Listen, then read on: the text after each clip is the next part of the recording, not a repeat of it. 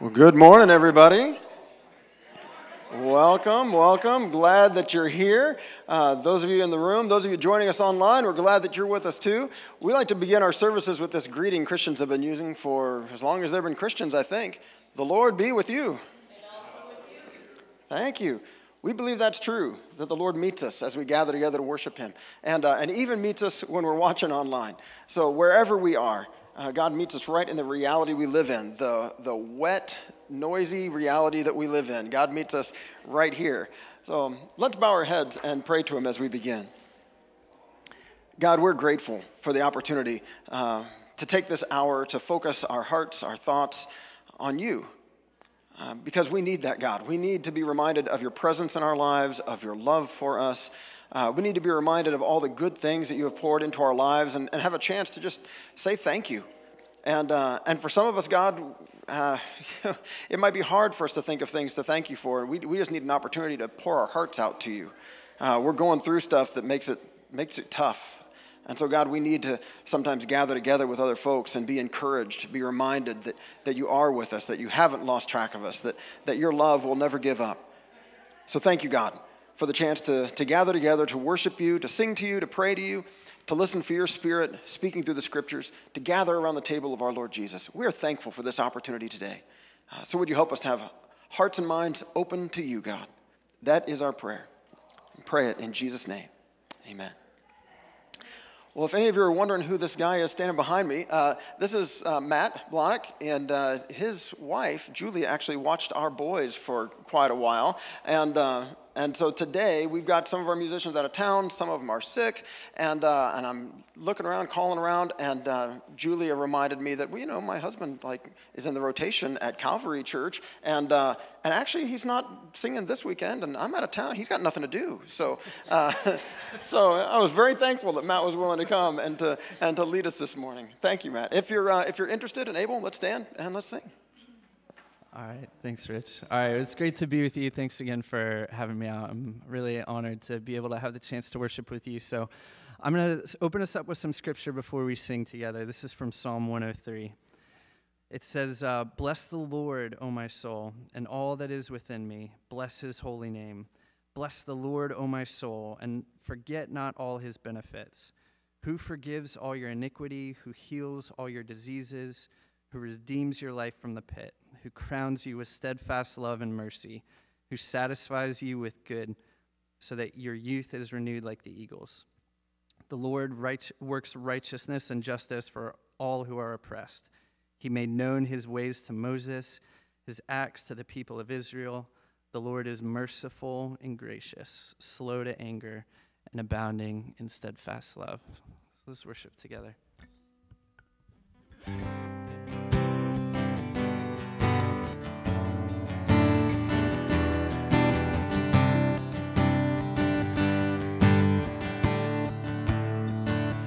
Bless the Lord, oh my soul, oh my soul. Worship His holy name. Sing like never before, oh my soul. I'll worship Your holy name. The sun comes up. The sun comes up, it's a new day dawning. It's time to sing Your song again. Whatever may pass and whatever lies before me, let me be singing when the evening comes. Bless the Lord. Bless the Lord, oh my soul, oh my soul. Worship His holy name. Sing like never before, oh my soul. I'll worship Your holy name. You're rich in love. You're rich in love, and you're slow to anger. Your name is great, and your heart is kind.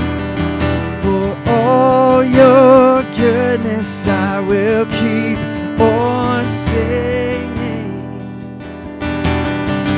10,000 reasons for my heart to find. Bless the Lord. Bless the Lord, oh my soul. Oh my soul. Worship His holy name. Sing like never before.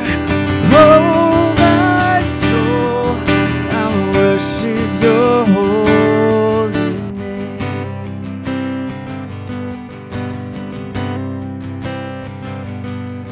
And on that day when my strength is failing, the end draws near and my time has come, still my soul will sing your praise unending. 10,000 years and then forevermore. Forevermore. So bless the Lord, oh my soul. Oh my soul. Worship His holy name. I sing like never before. Oh my soul, I worship your holy name. So bless the Lord, oh my soul. Oh my soul, worship His holy name.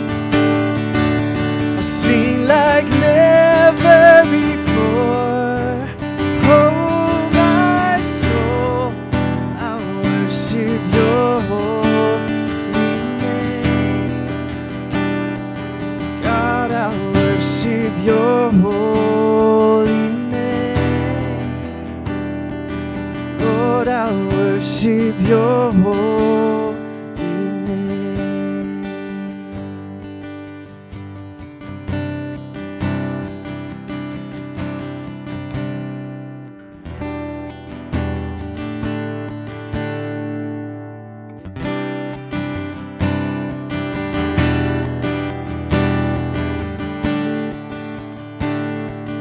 Sing us out. You give life. You give life. You are love. You bring light to the darkness. You give hope. You restore every heart that is broken. Great are you, Lord. It's your breath. It's your breath in our lungs. So we pour out our praise. We pour out our praise. It's your breath in our lungs. So we pour out our praise to you only. It's your breath in our lungs. So we pour out our praise. We pour out our praise. It's your breath in our lungs. So we pour out our praise to you only. It's great are you, Lord. You give life. You are love. You bring light to the darkness. You give hope. You restore every heart that is broken. Great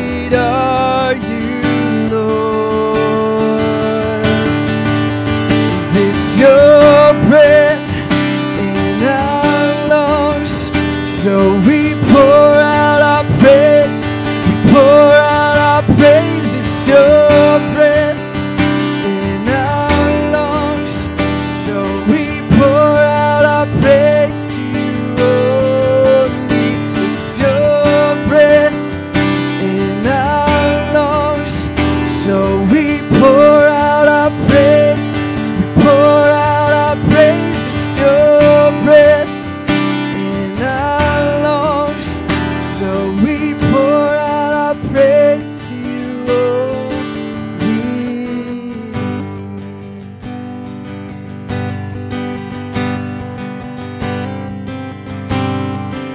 all the earth will sing, and all the earth will shout your praise. Our hearts will cry, these bones will sing. Great are you, Lord. And all the earth will shout your praise. Our hearts will cry, these bones will sing. Great are you, Lord. All the earth will shout your praise. Our hearts will cry, these bones will sing. Great are you, Lord.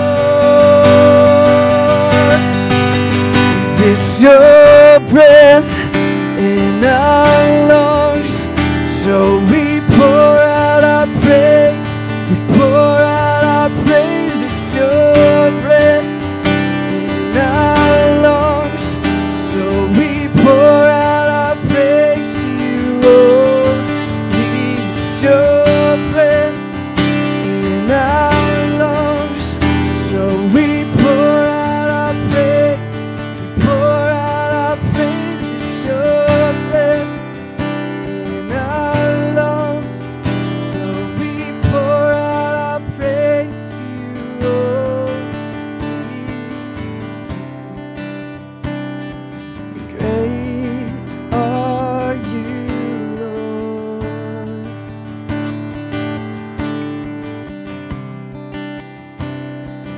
Great are you, Lord.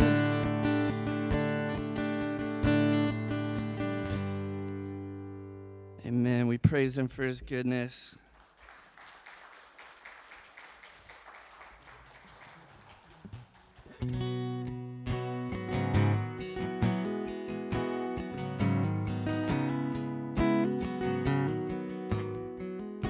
And I hear the Savior say, thy strength indeed is small. Child of weakness, watch and pray. Find in me thine all in all. Jesus paid it all to him I owe. Sin had left a crimson stain, he washed it white as snow.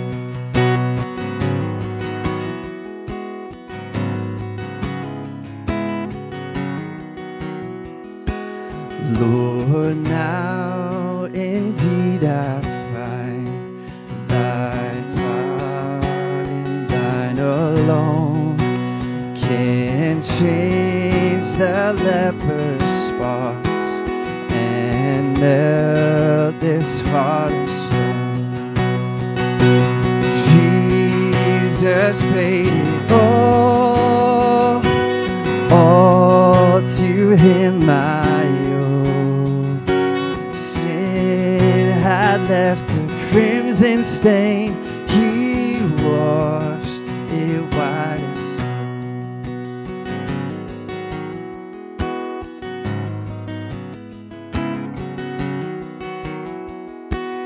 And when before the throne I stand in him complete, Jesus died my soul to save.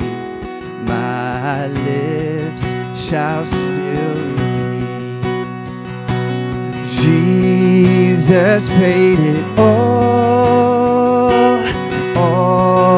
to him I owe.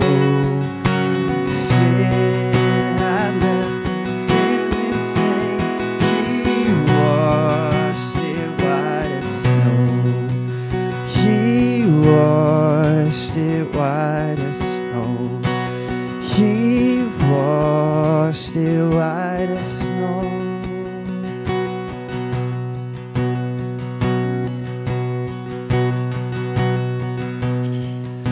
And oh, praise the one who paid my debt and raised his life up from the dead.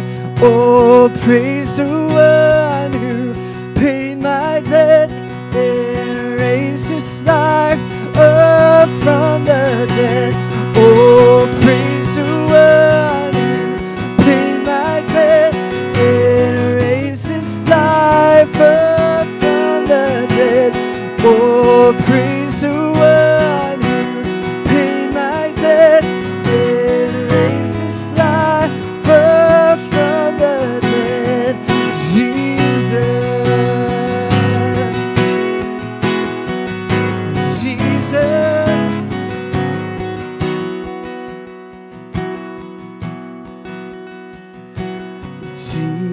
Jesus paid it all to him I owe. Sin had left a crimson stain, he washed it white as snow. He washed it white as snow. He washed it white as snow. Amen. Amen. Psalm 100. Shout with joy to the Lord, all the earth. Worship the Lord with gladness and come before him singing with joy. Acknowledge that the Lord is God. He made us and we are his. We are his people, the sheep of his pasture. Enter his gates with thanksgiving. Go into his courts with praise. Give thanks to him and praise his name. For the Lord is good. His unfailing love continues forever, and his faithfulness continues to all generations. Amen. Pray with me, would you? Lord, we are so thankful to be here this morning. In spite of the rain, the lightning, the thunder, the winds, Lord, we are so glad to be here, gathered in this place, gathered in your presence. Thank you for inviting us here with you. Thank you for bringing us here safely. Lord, we thank you that you are a good God. Not just a good God, you are good, Lord. You are faithful to every generation, without failing, without faltering, Lord. There is no God like you. We thank you, we praise you, and we give you all the glory for that. Lord, in the midst of this week and people who have struggled with illness, people who have struggled maybe with jobs, people who have struggled with a lot bigger things even than that, Lord.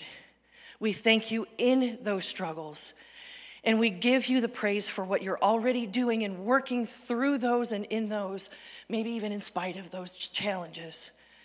Lord, we thank you for the victories this week. We thank you for those places where we have seen your blessings so stark in our lives, so outrageous in our lives, Lord. We thank you for working in each person that is involved with Living Hope. We thank you for working in this church as a whole, Lord, for the great things that you are doing here. We thank you for each person that has joined us here in this room and online, who will join us later, Lord. It's not by accident, it's by your design, and we praise you for what you are going to teach us this morning. Lord, pour out your anointing on Pastor Rich as he brings your word to us this morning. May the word that he brings, though it's something we might have heard before, may we hear it anew, Lord, and find a new message, a new challenge, Lord, so that we can take it from this room to our homes, to our schools, to our jobs, to our communities, to our neighbors, Lord. We trust that you're doing that already, and we trust, Lord, that you're going to continue. And for all these things, we thank you. We praise you. We give you all the glory. And we pray them in your mighty name. Amen. And now the peace of the Lord be with you.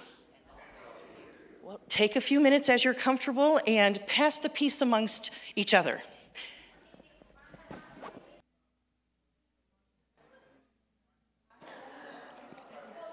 All right.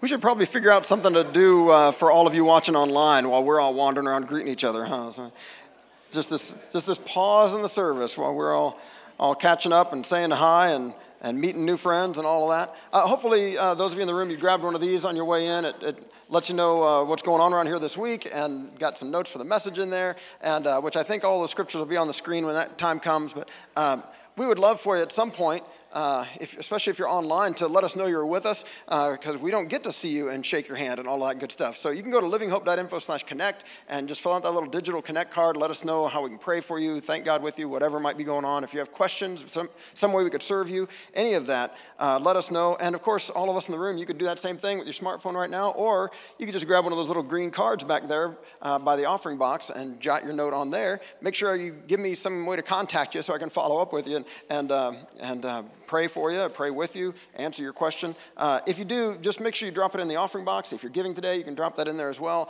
and or you can give online like everybody else can. So, and then I think, let's see, what was there I was going to mention this week? Oh, there's a little bit unusual thing. The youth group, it's either this week or next week, is going to Great America. I'm not sure which one that is. If you've got teenagers that you think might be interested in this Great America trip, it was depending on one of their work schedules or something, I think one of the teens. So if you have teenagers that might want to take a trip to Six Flags Great America, you want to get a hold of Jason later and ask him about that and make sure that you're getting on that list. And then this next Sunday, we're going to start hosting a family again with Family Promise. We've done this a couple of times previously where we'll have a family with us each night of the week. So for one full week, each night we're going to serve them dinner. They stay the night here, and then during the day they go back to work or to a day center, or there's different things that Family Promise has for folks. And so if you want to help us do that, then we need to sign some people up for dinners this next week, starting a week from today, Sunday night at like 5:30. And we've got the overnight shifts covered, it looks like. The person who's going to sleep here overnight. We're getting a little spoiled because Scott over here is just volunteering to stay the night every time. So thank you, Scott. He's been doing that on the Tuesday nights, too, that we have the guys from New Creation here. So anyway, yeah, you are spoiling us. Letting us all sleep. But if you'd like to at least bring dinner or something and stick around for an hour or two to interact with the family that we're going to be hosting next week, let me know, and we'd love to get you on that schedule. Let you pick a night. I feel like there was one other thing I was going to mention, but now I can't remember what it is, so we'll just go on into the message. We are doing this series on Bible stories. Bible stories that maybe you heard as a kid, maybe you didn't. Some of you I know grew up in church, or you grew up, going and seeing all the little things on the flannel graph or whatever. That for me when I was a kid, the little cutouts on the Velcro that they'd stick up on the wall and they'd tell you the Bible story. Or maybe you grew up watching VeggieTales or one of those other ways, many ways that we get the Bible stories into our heads as kids. Or maybe you didn't. I know many of you didn't grow up going to church. And so people mention some of these Bible stories like everybody just knows them. You're like, ooh, no, I don't really know that one. So we're looking back at some of those and revisiting them and seeing some of the things we might have missed the first time that connect with us as adults. They're a little different than what connected with us as kids, right? And today we're looking at David and Goliath. David and Goliath, which some of you are like, oh yeah, I know that story, right? Little shepherd boy takes the slingshot, kills the giant. Got it. Yeah, I know that story. Well, there's a little more there, okay? So we're going to explore some of the rest of that. For those who don't know, David was a king of Israel. It was really kind of a transition point in Israel's history. Now, last week we were looking at Daniel and the lion's den. That was later in their history, after they'd been a nation and been conquered by the Babylonians and hauled off in exile, and God was giving hope to people living far from home, people in exile, wondering, has God given up on us? David arises at a time when Israel is really kind of doing well, for the most part. They had, God had already rescued them from slavery in Egypt with Moses generations earlier. They had settled into this promised land, and but for a long time, they didn't have like a king or anything like that, which was just fine, right? God kind of saw himself as their king, and if a problem arose, like an enemy nation that was bothering them, then God would raise up a leader. They called them judges, and that person would lead the people in battle, or that person would lead them through whatever the conflict was, and there's a whole book of the Bible called Judges about that, and we might revisit one of those stories from there, because there's lots of fun stories in the book of Judges.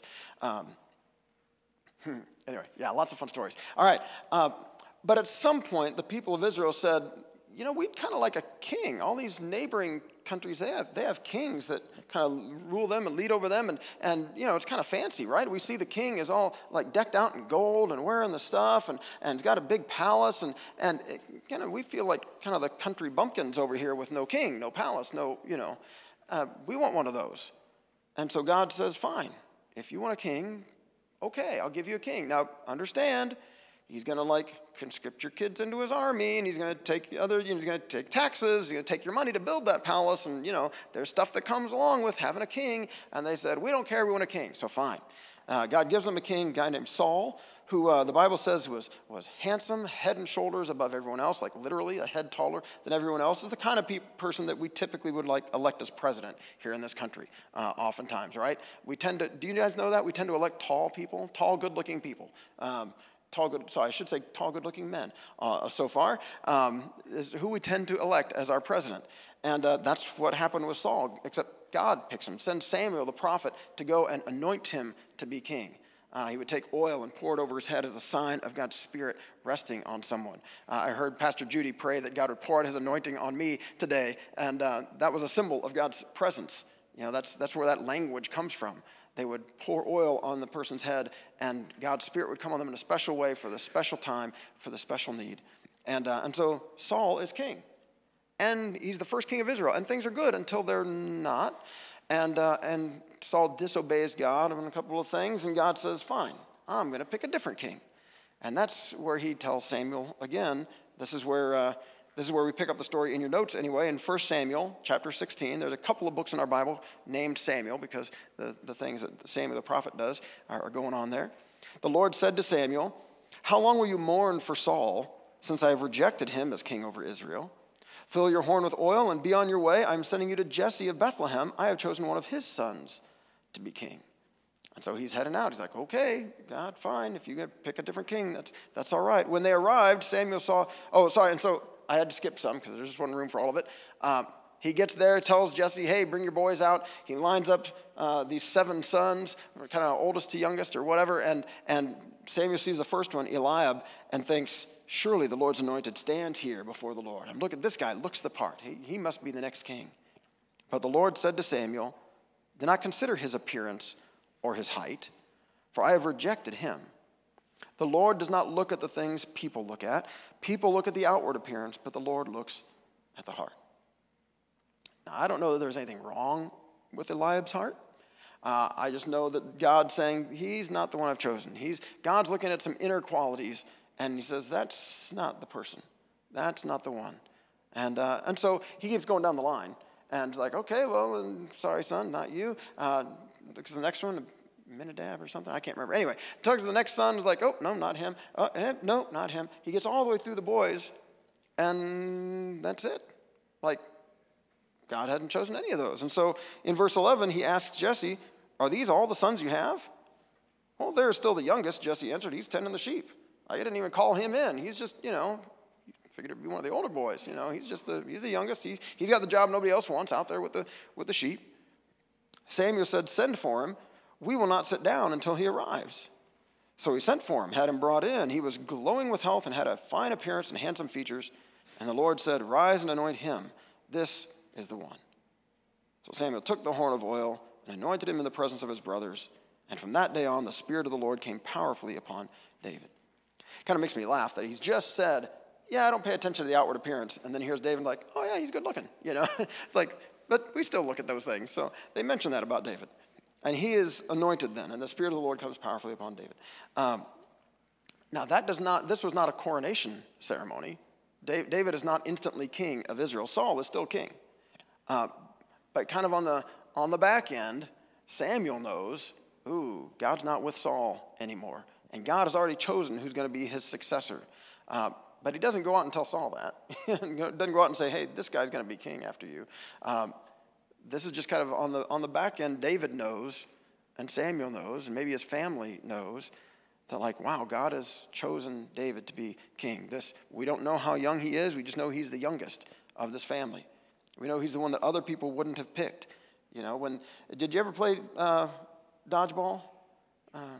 or kickball or one of those sports where they typically have like two captains, right? They come up front and all the other kids are out there like, ooh, pick me, pick me.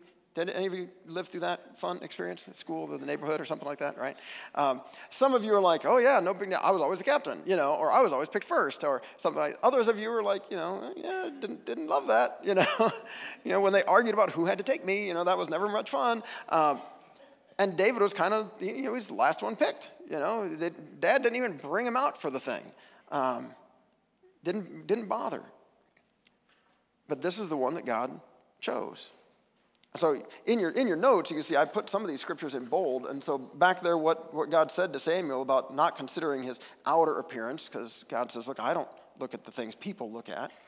People look at the outward appearance, but the Lord looks at the heart. God sees us in a way that other people don't. We know what that's like, right? We know what it's like to be, some of us anyway, to be discriminated against or to accidentally judge a book by its cover and find out later we were very wrong about someone. Right? Maybe you've had other people overlook you, because you didn't have something on your resume or whatever it might be.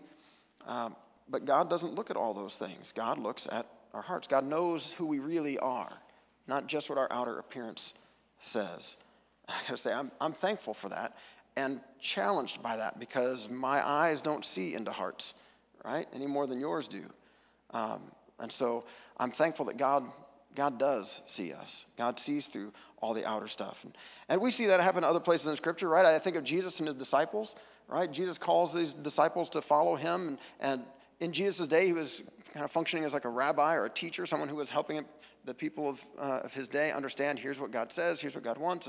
And rabbis would choose disciples typically based on, okay, who's got the great memory to be able to remember all of the laws and all the Torah and my instruction on how I teach that we should interpret that and apply that to our lives, because then these disciples are going to carry on the rabbi's tradition on into the future once the rabbi is gone. And the disciples that Jesus chose hadn't been chosen by any rabbis, right? They all had gone on to do whatever jobs they were doing, working as fishermen in the family business, working as a tax collector, collecting taxes for Rome, or one was a zealot and was out to kill Romans. We've got all sorts gathered together here that Jesus picks, and it's almost like he picks kind of like the rejects, right? He picks the people who had been overlooked, the people that no other rabbi had chosen. And Jesus comes to them and says, no, but I choose you. I want you to be one of mine. I want you to learn from me. And maybe that's why Jesus keeps it simple and says, as we looked at a couple of weeks ago, like, look, it's love God with all that you are, love your neighbor as yourself. Everything hangs on those two pegs. That's what it's about. He says, my yoke is easy, my burden's light, right? I keep it simple. But Jesus chooses people that other people had overlooked, and sure enough, did a pretty good job, I would say. The church continued. The church thrived, once Jesus was gone and he poured out his Spirit on them. The church did very well. And that's why I wanted to make sure I included all the way to the end of that little passage where it mentions that the Spirit of the Lord came powerfully upon David. Because in those days, the Spirit of the Lord only kind of rested on or worked powerfully on maybe one person, in a generation. Whoever was anointed as king or whoever was functioning as a judge or as a prophet in those days. But we live in this time after Jesus. We live in this time where Jesus has lived and died and conquered death, and risen again and ascended to heaven. And the Bible tells us that Jesus told us he did what he promised, that he poured out God's Holy Spirit on all of his people.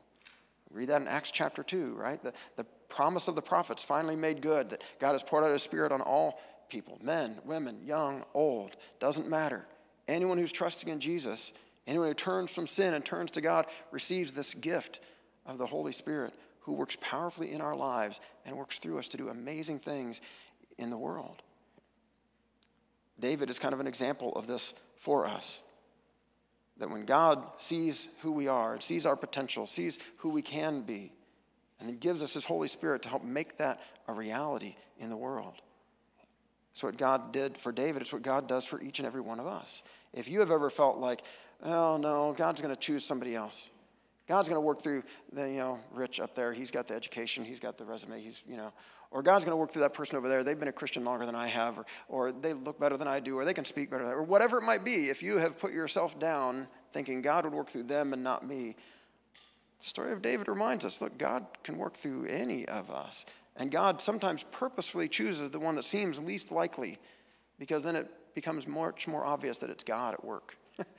Right? The Apostle Paul talks about that in his letters, about God working through him in that way, through his weaknesses, because then it's obvious that it's God at work.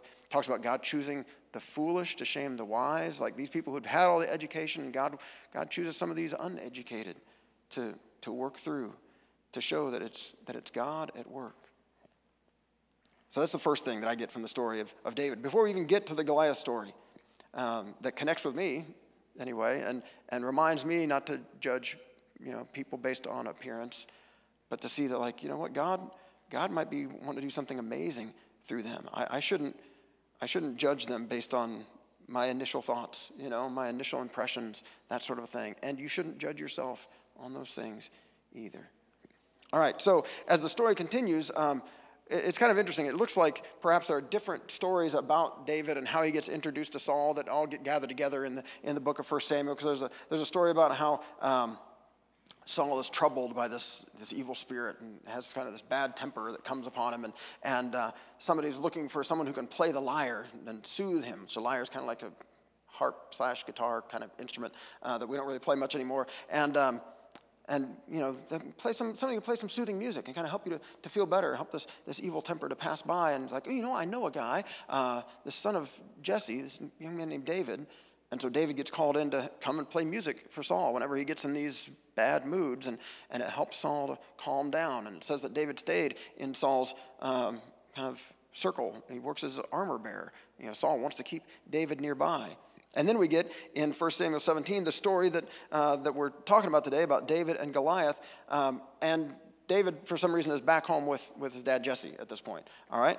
So that's where it kind of looks like maybe there are some different stories that are kind of being brought together about how these folks all meet. But in 1 Samuel 17, it's a time of tension. It's a time of difficulty for the people of Israel, because their neighbors, the Philistines, are deciding they are going to war against Israel. And there's a whole thing you can watch videos about or look it up on the maps. And the Philistines lived along the coast, and the people of Israel kind of in the highlands. And in between is this area of kind of some valleys and hills that connect those two. And so the Philistines are moving in on Israel. And so Israel, as King Saul and his armies are coming down to meet him. And I should just read this from 1 Samuel 17. The Philistines gathered their forces for war and assembled at Soko in Judah. They pitched camp at Ephes Damim between Soko and Azekah, which we don't need to remember any of these place names, sorry. Saul and the Israelites assembled and camped in the valley of Elah and drew up their battle line to meet the Philistines. And this is why I wanted to. The Philistines occupied one hill, the Israelites another, with the valley between them. And so when I used to read this, I would think back to family vacations where we would, be hiking and through, national parks and stuff. And like valleys were always just like these little things with like a creek in them, and it's all wooded. And, it's like I had trouble picturing this. But picture instead maybe like going to a football game, right? And you got this giant football field out in between you. And maybe you and your team, your fans for one team are on one side and the fans for the other team are on the other side, right? So it's a little more like that, but just expanded. Right, the valley floor is open, and the hills there, they camp to where you can see the enemy over there. But who's going to make the first move? Are they going to charge down together and fight in the valley? You can't really sneak up on the other guys because they can see you coming. You're kind of up on this hill. And so what happens, a champion named Goliath from Gath came out of the Philistine camp. His height was 6 cubits and a span. We all know what that means, right? No, of course not. Anyway, if your Bible's got like a footnote, it says maybe like 9.5 feet. Perhaps.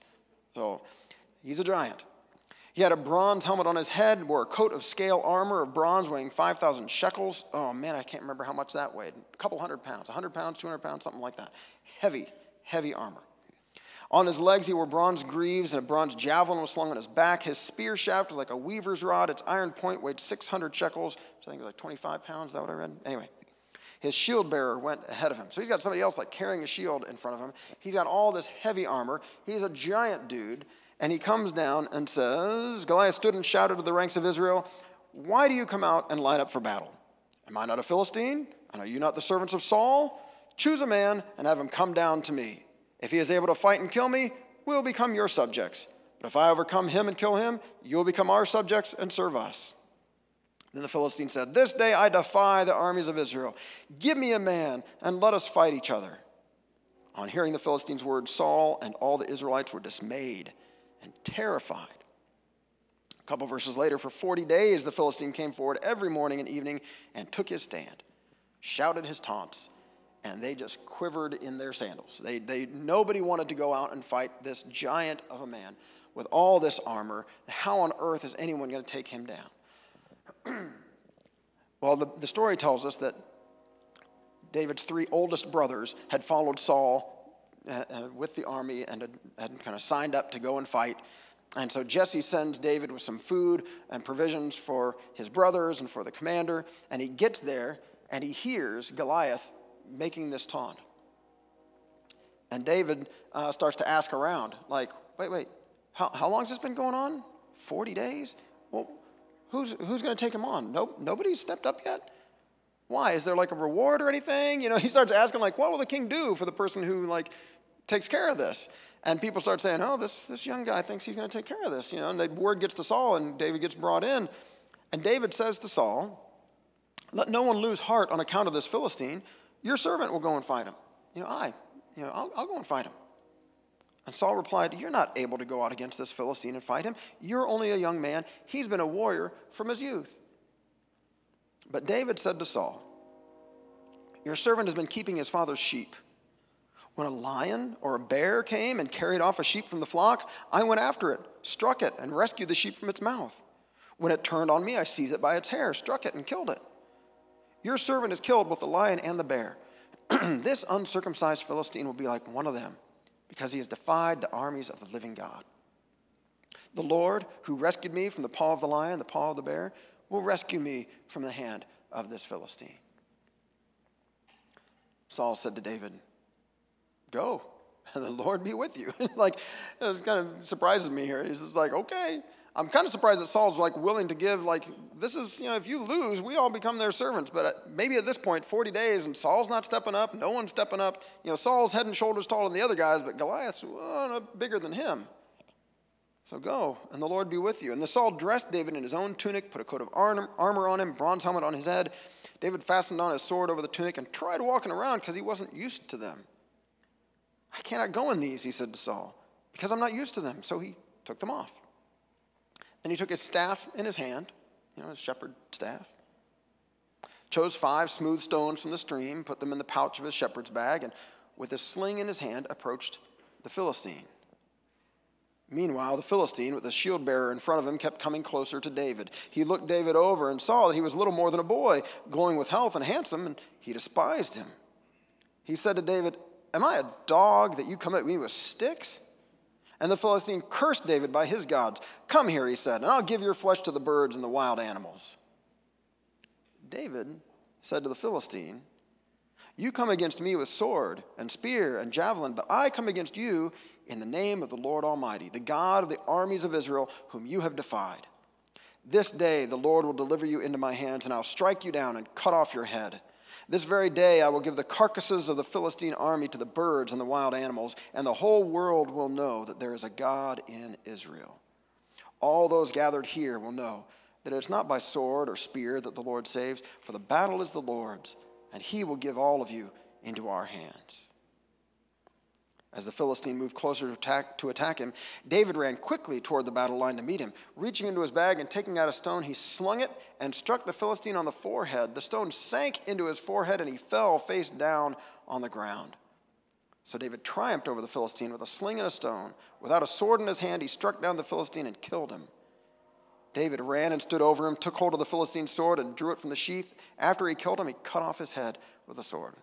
And that's where I just ran out of rooms. I didn't get a chance to tell you about how all the Philistines turn around. They see Goliath dead, and they all take off running, and the Israelite army chases them down and kills a whole bunch of them and conquers their army and takes the plunder. And then as they're returning home, people are singing David's praises. And Saul begins to get jealous, and there's a whole different story then that develops after that. But you can see, if you're looking here at the printed notes, that I've put a couple of things in bold. Going back to when David says to Saul, look, I've dealt with lions and bears. I'm going to be able to deal with this Philistine. The Lord who saved me from the paw of the lion, the paw of the bear, will rescue me from the hand of this Philistine. that's reminding me of the ways that God is at work in our lives, preparing us for what we need, right? That David didn't have any experience in battle, couldn't handle the armor, and never could have stood up to Goliath like in hand-to-hand combat. There's a whole really interesting thing on this. Malcolm Gladwell, an author, did a few years ago, wrote a book called David and Goliath, where he looks at underdogs and apparent underdogs and people who appear to have disadvantages, and he believes David really had the upper hand here, that Goliath was big and old and slow and maybe even had a disease, a pituitary thing, and that's why he was so huge, and maybe had double vision because of it, and that's why he couldn't see David and needed him to come here, and that, sure, Goliath could smash him if he got close enough. It's a little like the same disease that Andre the Giant had. If you know, Andre the Giant, Princess Bride, all of that. Anyway, if you remember Princess Bride, actually, that's pretty good. Yeah, where the man in black is like fast and can move around, and Andre's like taking these giant swings that are slow. Maybe that's what was happening here. You know, that David runs toward him. David is the artillery in the military. He's a slinger. And it wasn't like a little slingshot, you know. This was the kind of thing where they've got the leather straps in the pouch and they spin it around super fast and fling what could be a good-sized rock. And I read this last week that they could have the stopping power of like a .45 handgun, you know, because you could hit somebody hard enough with one of those things and with some accuracy. And David had some practice, right? So when it says he struck the lion or struck the bear, it probably doesn't mean he chased him down and punched him with his fist, right? It probably means he slung a rock at that thing, knocked it out, knocked it down, stunned it, was able to retrieve his sheep, and then if the thing came to and turned on him, then he would grab a hold of it and, you know, and kill it. And so this is what he does with Goliath. He runs toward him. He's got the speed, he's got the agility, he's got the distance weapon. He can take him out before Goliath can even reach him. And that's what happens. He's got this confidence that the Lord is with him because the Lord has been with him in the past. Now, I've mentioned this, David is the author of so many of the Psalms, and there are so many of the Psalms that are written in times of distress, in times of difficulty, calling on God. God, I need your help. Where some of them are just despairing, kind of sounds like, where are you, God? I've been crying out to you. I've got these enemies. Why aren't you coming through? But almost every one of those Psalms then has a moment where David, or whoever's writing that particular Psalm, says, but you know what, God, you've been faithful in the past. You've been with our people, and you've got us through this problem, you got us through that, and so I'm confident you're going to get us through this. You've been with me in the past, and so I'm confident you're going to be with me now. That's why the Psalms are such a great resource for us when we're going through difficulty, giving us words to pray or to say to God, honest words of frustration, of anger, of disappointment, because then they also lead us to a place of remembering God's faithfulness and how God has come through in the past. And so, okay, God, if you were trustworthy then, I can trust you now. God has been faithful and has been with David and has given him exactly the experience he needs to take down this giant. And I wonder if perhaps some of the things you might be going through right now are exactly what you need to be able to take down some giant in the future, right? Or maybe you're facing a giant now and you don't realize. You've been trying to fight this giant on his terms, right? And you don't realize, wait a minute, I've got another option. I don't have to wear this armor that doesn't fit me. I don't have to try to be someone else. I don't have to try to, just charge up against this. Maybe God's showing me another way to tackle this problem, this dilemma. Maybe there's some experiences in your past, things that God has done in your life that are exactly what you needed for what you're facing today. Or like I said, maybe what you're facing today is exactly what you're going to need. It's going to help you to learn some things, to learn to trust God, to learn some new ways to go through life that are exactly what you're going to need for a problem that God knows is coming down the road, or there's going to be an opportunity for you to serve or to help someone down the road. That if you'll learn this lesson today, if you'll learn to trust God, if you'll step out in faith for what you're facing now, then you're going to be ready to help someone going through a difficult time later. Those of you who've been through addiction know this well, that you've gotten help from others. God has helped, God has worked through others to help you to get clean, to get sober, and then you're able to turn around and sponsor someone else, help someone else, encourage someone else. Like, hey, I've been where you are. I know what you're going through. I can help you with this. You can do this. You're able to encourage others. The Bible says in the New Testament, and Paul, again, in one of his letters, says that God comforts us in all of our troubles so that we can be a comfort to others. God helps us so that we can then help others. Or Romans chapter 8, verse 28 says that in all things God is at work, right? For the good of those who love him, who are called according to his purpose. And maybe what you're going through right now, God's not going to waste this difficulty. God's going to work through this to prepare you for something else, for something that's coming, so that you can be ready. So that when a giant shows up and everyone around you is quaking in their boots, you're going to say, wait a minute, no, God's got this. This is a lot like what I've faced before. And you might be the one that God is going to work through when no one else is willing to step up. And I just wanted to mention that last bit when David is talking to Goliath and mentions this is why he's doing this. This is why he's willing to step up, so that the whole world will know that there's a God in Israel. And all those gathered here will know that the battle belongs to the Lord. He's the one that sees us through. Because probably no one's going to look and say, wow, that little shepherd boy, he's really something, you know. Well, I guess some people did. Yeah, they thought he was something. But he's saying, look, I want people to know that God is real. And that's what our lives demonstrate all the time. When you trust God, when you trust that maybe God can work through me. Other people haven't seen it, but you know what? God tells me that I'm his. God tells me that my life is useful. God tells me that you know what I'm going through now is for my good and is for the good of others perhaps someday.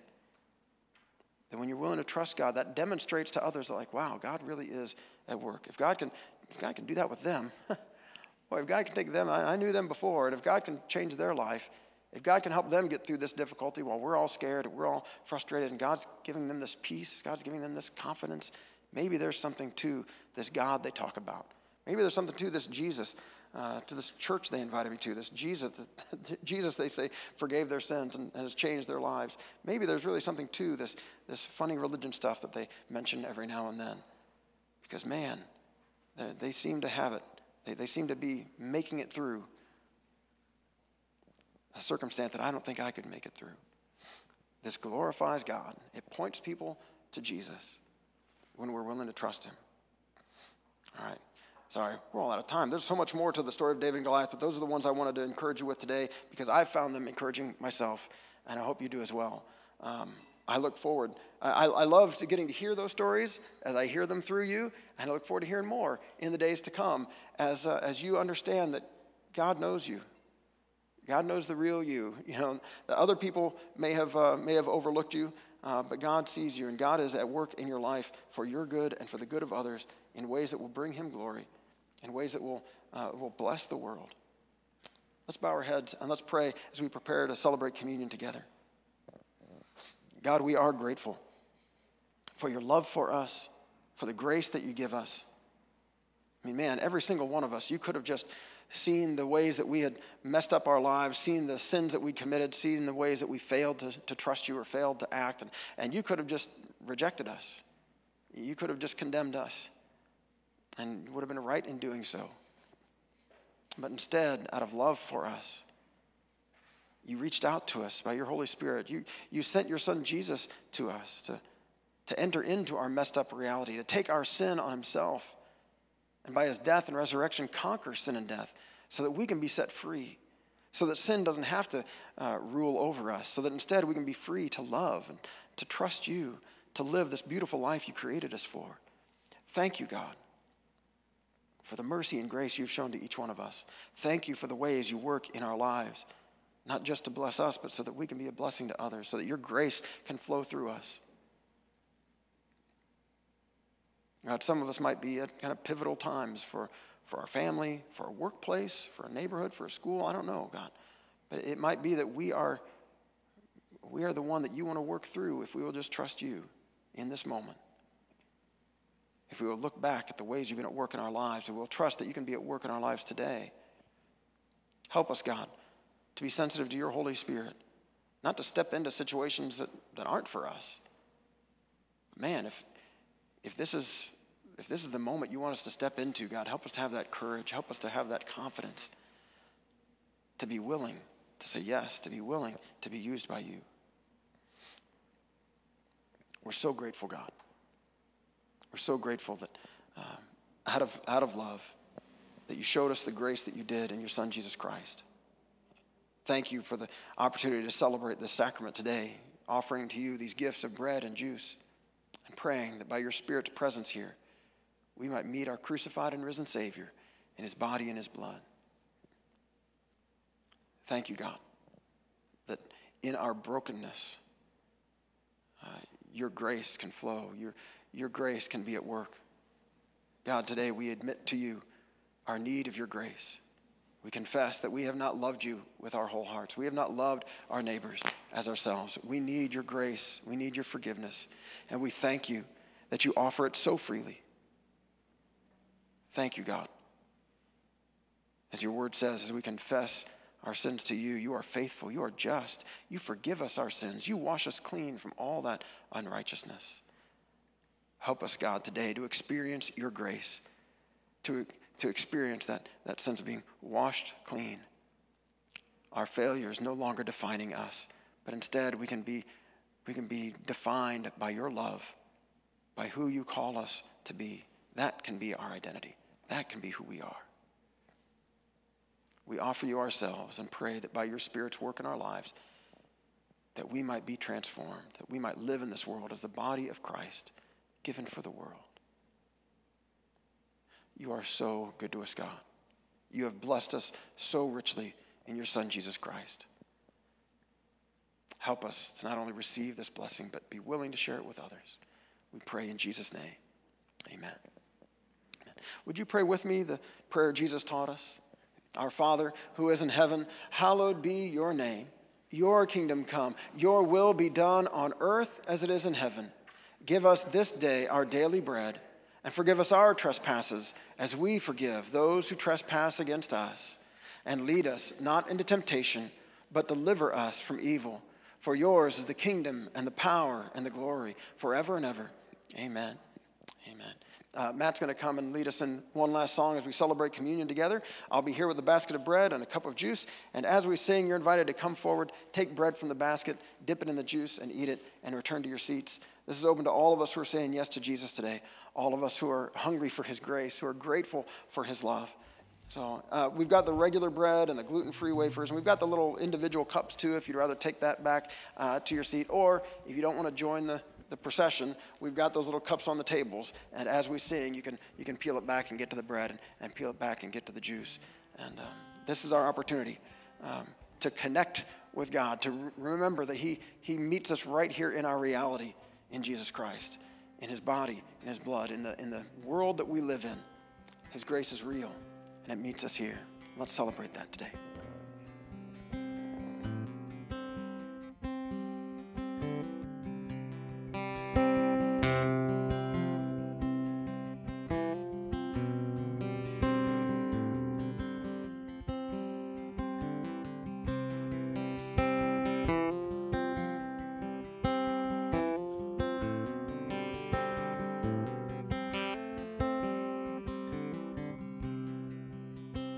Come thou fount of every blessing, tune my heart to sing thy grace. Streams of mercy never ceasing, call for songs of loudest praise.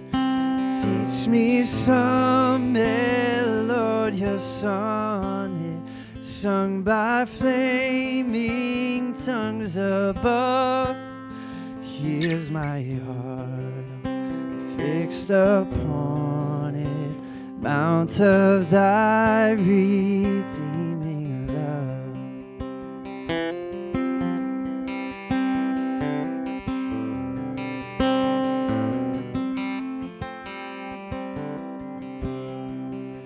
Here I raise my Ebenezer, hither by thy help I have come, and I hope by thy good pleasure safely to arrive at home.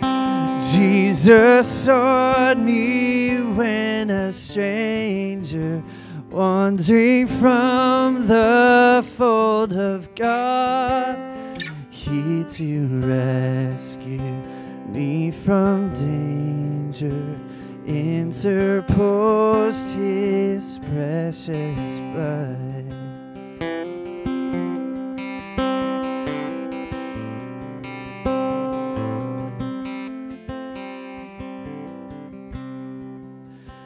Oh, to grace, how great a debtor daily I'm constrained to be.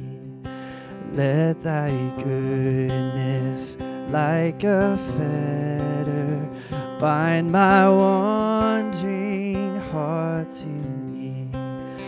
Prone to wander, Lord, I feel it. Prone to leave the God I love. Here's my heart, oh, take and seal it for thy courts above.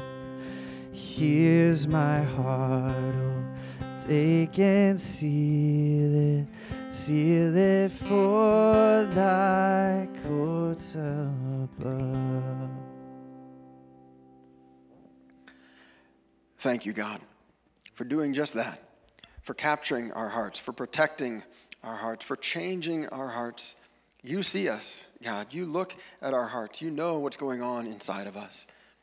You know today the fears that might be there, the uncertainties, the questions. Thank you, God. Thank you for being able to change our hearts. As David said in one of his Psalms, you take our hearts of stone, give us, oh no, that's not something. Give us a willing spirit. That's what David said in his Psalm. To give us a willing spirit to sustain us. God, we pray that you would do that for us today. A spirit that is willing.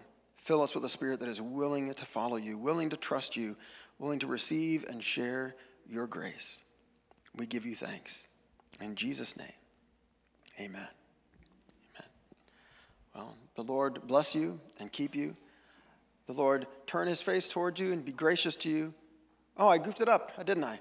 The Lord make his face shine upon you and be gracious to you. The Lord turn his face toward you and give you peace. Amen. Amen.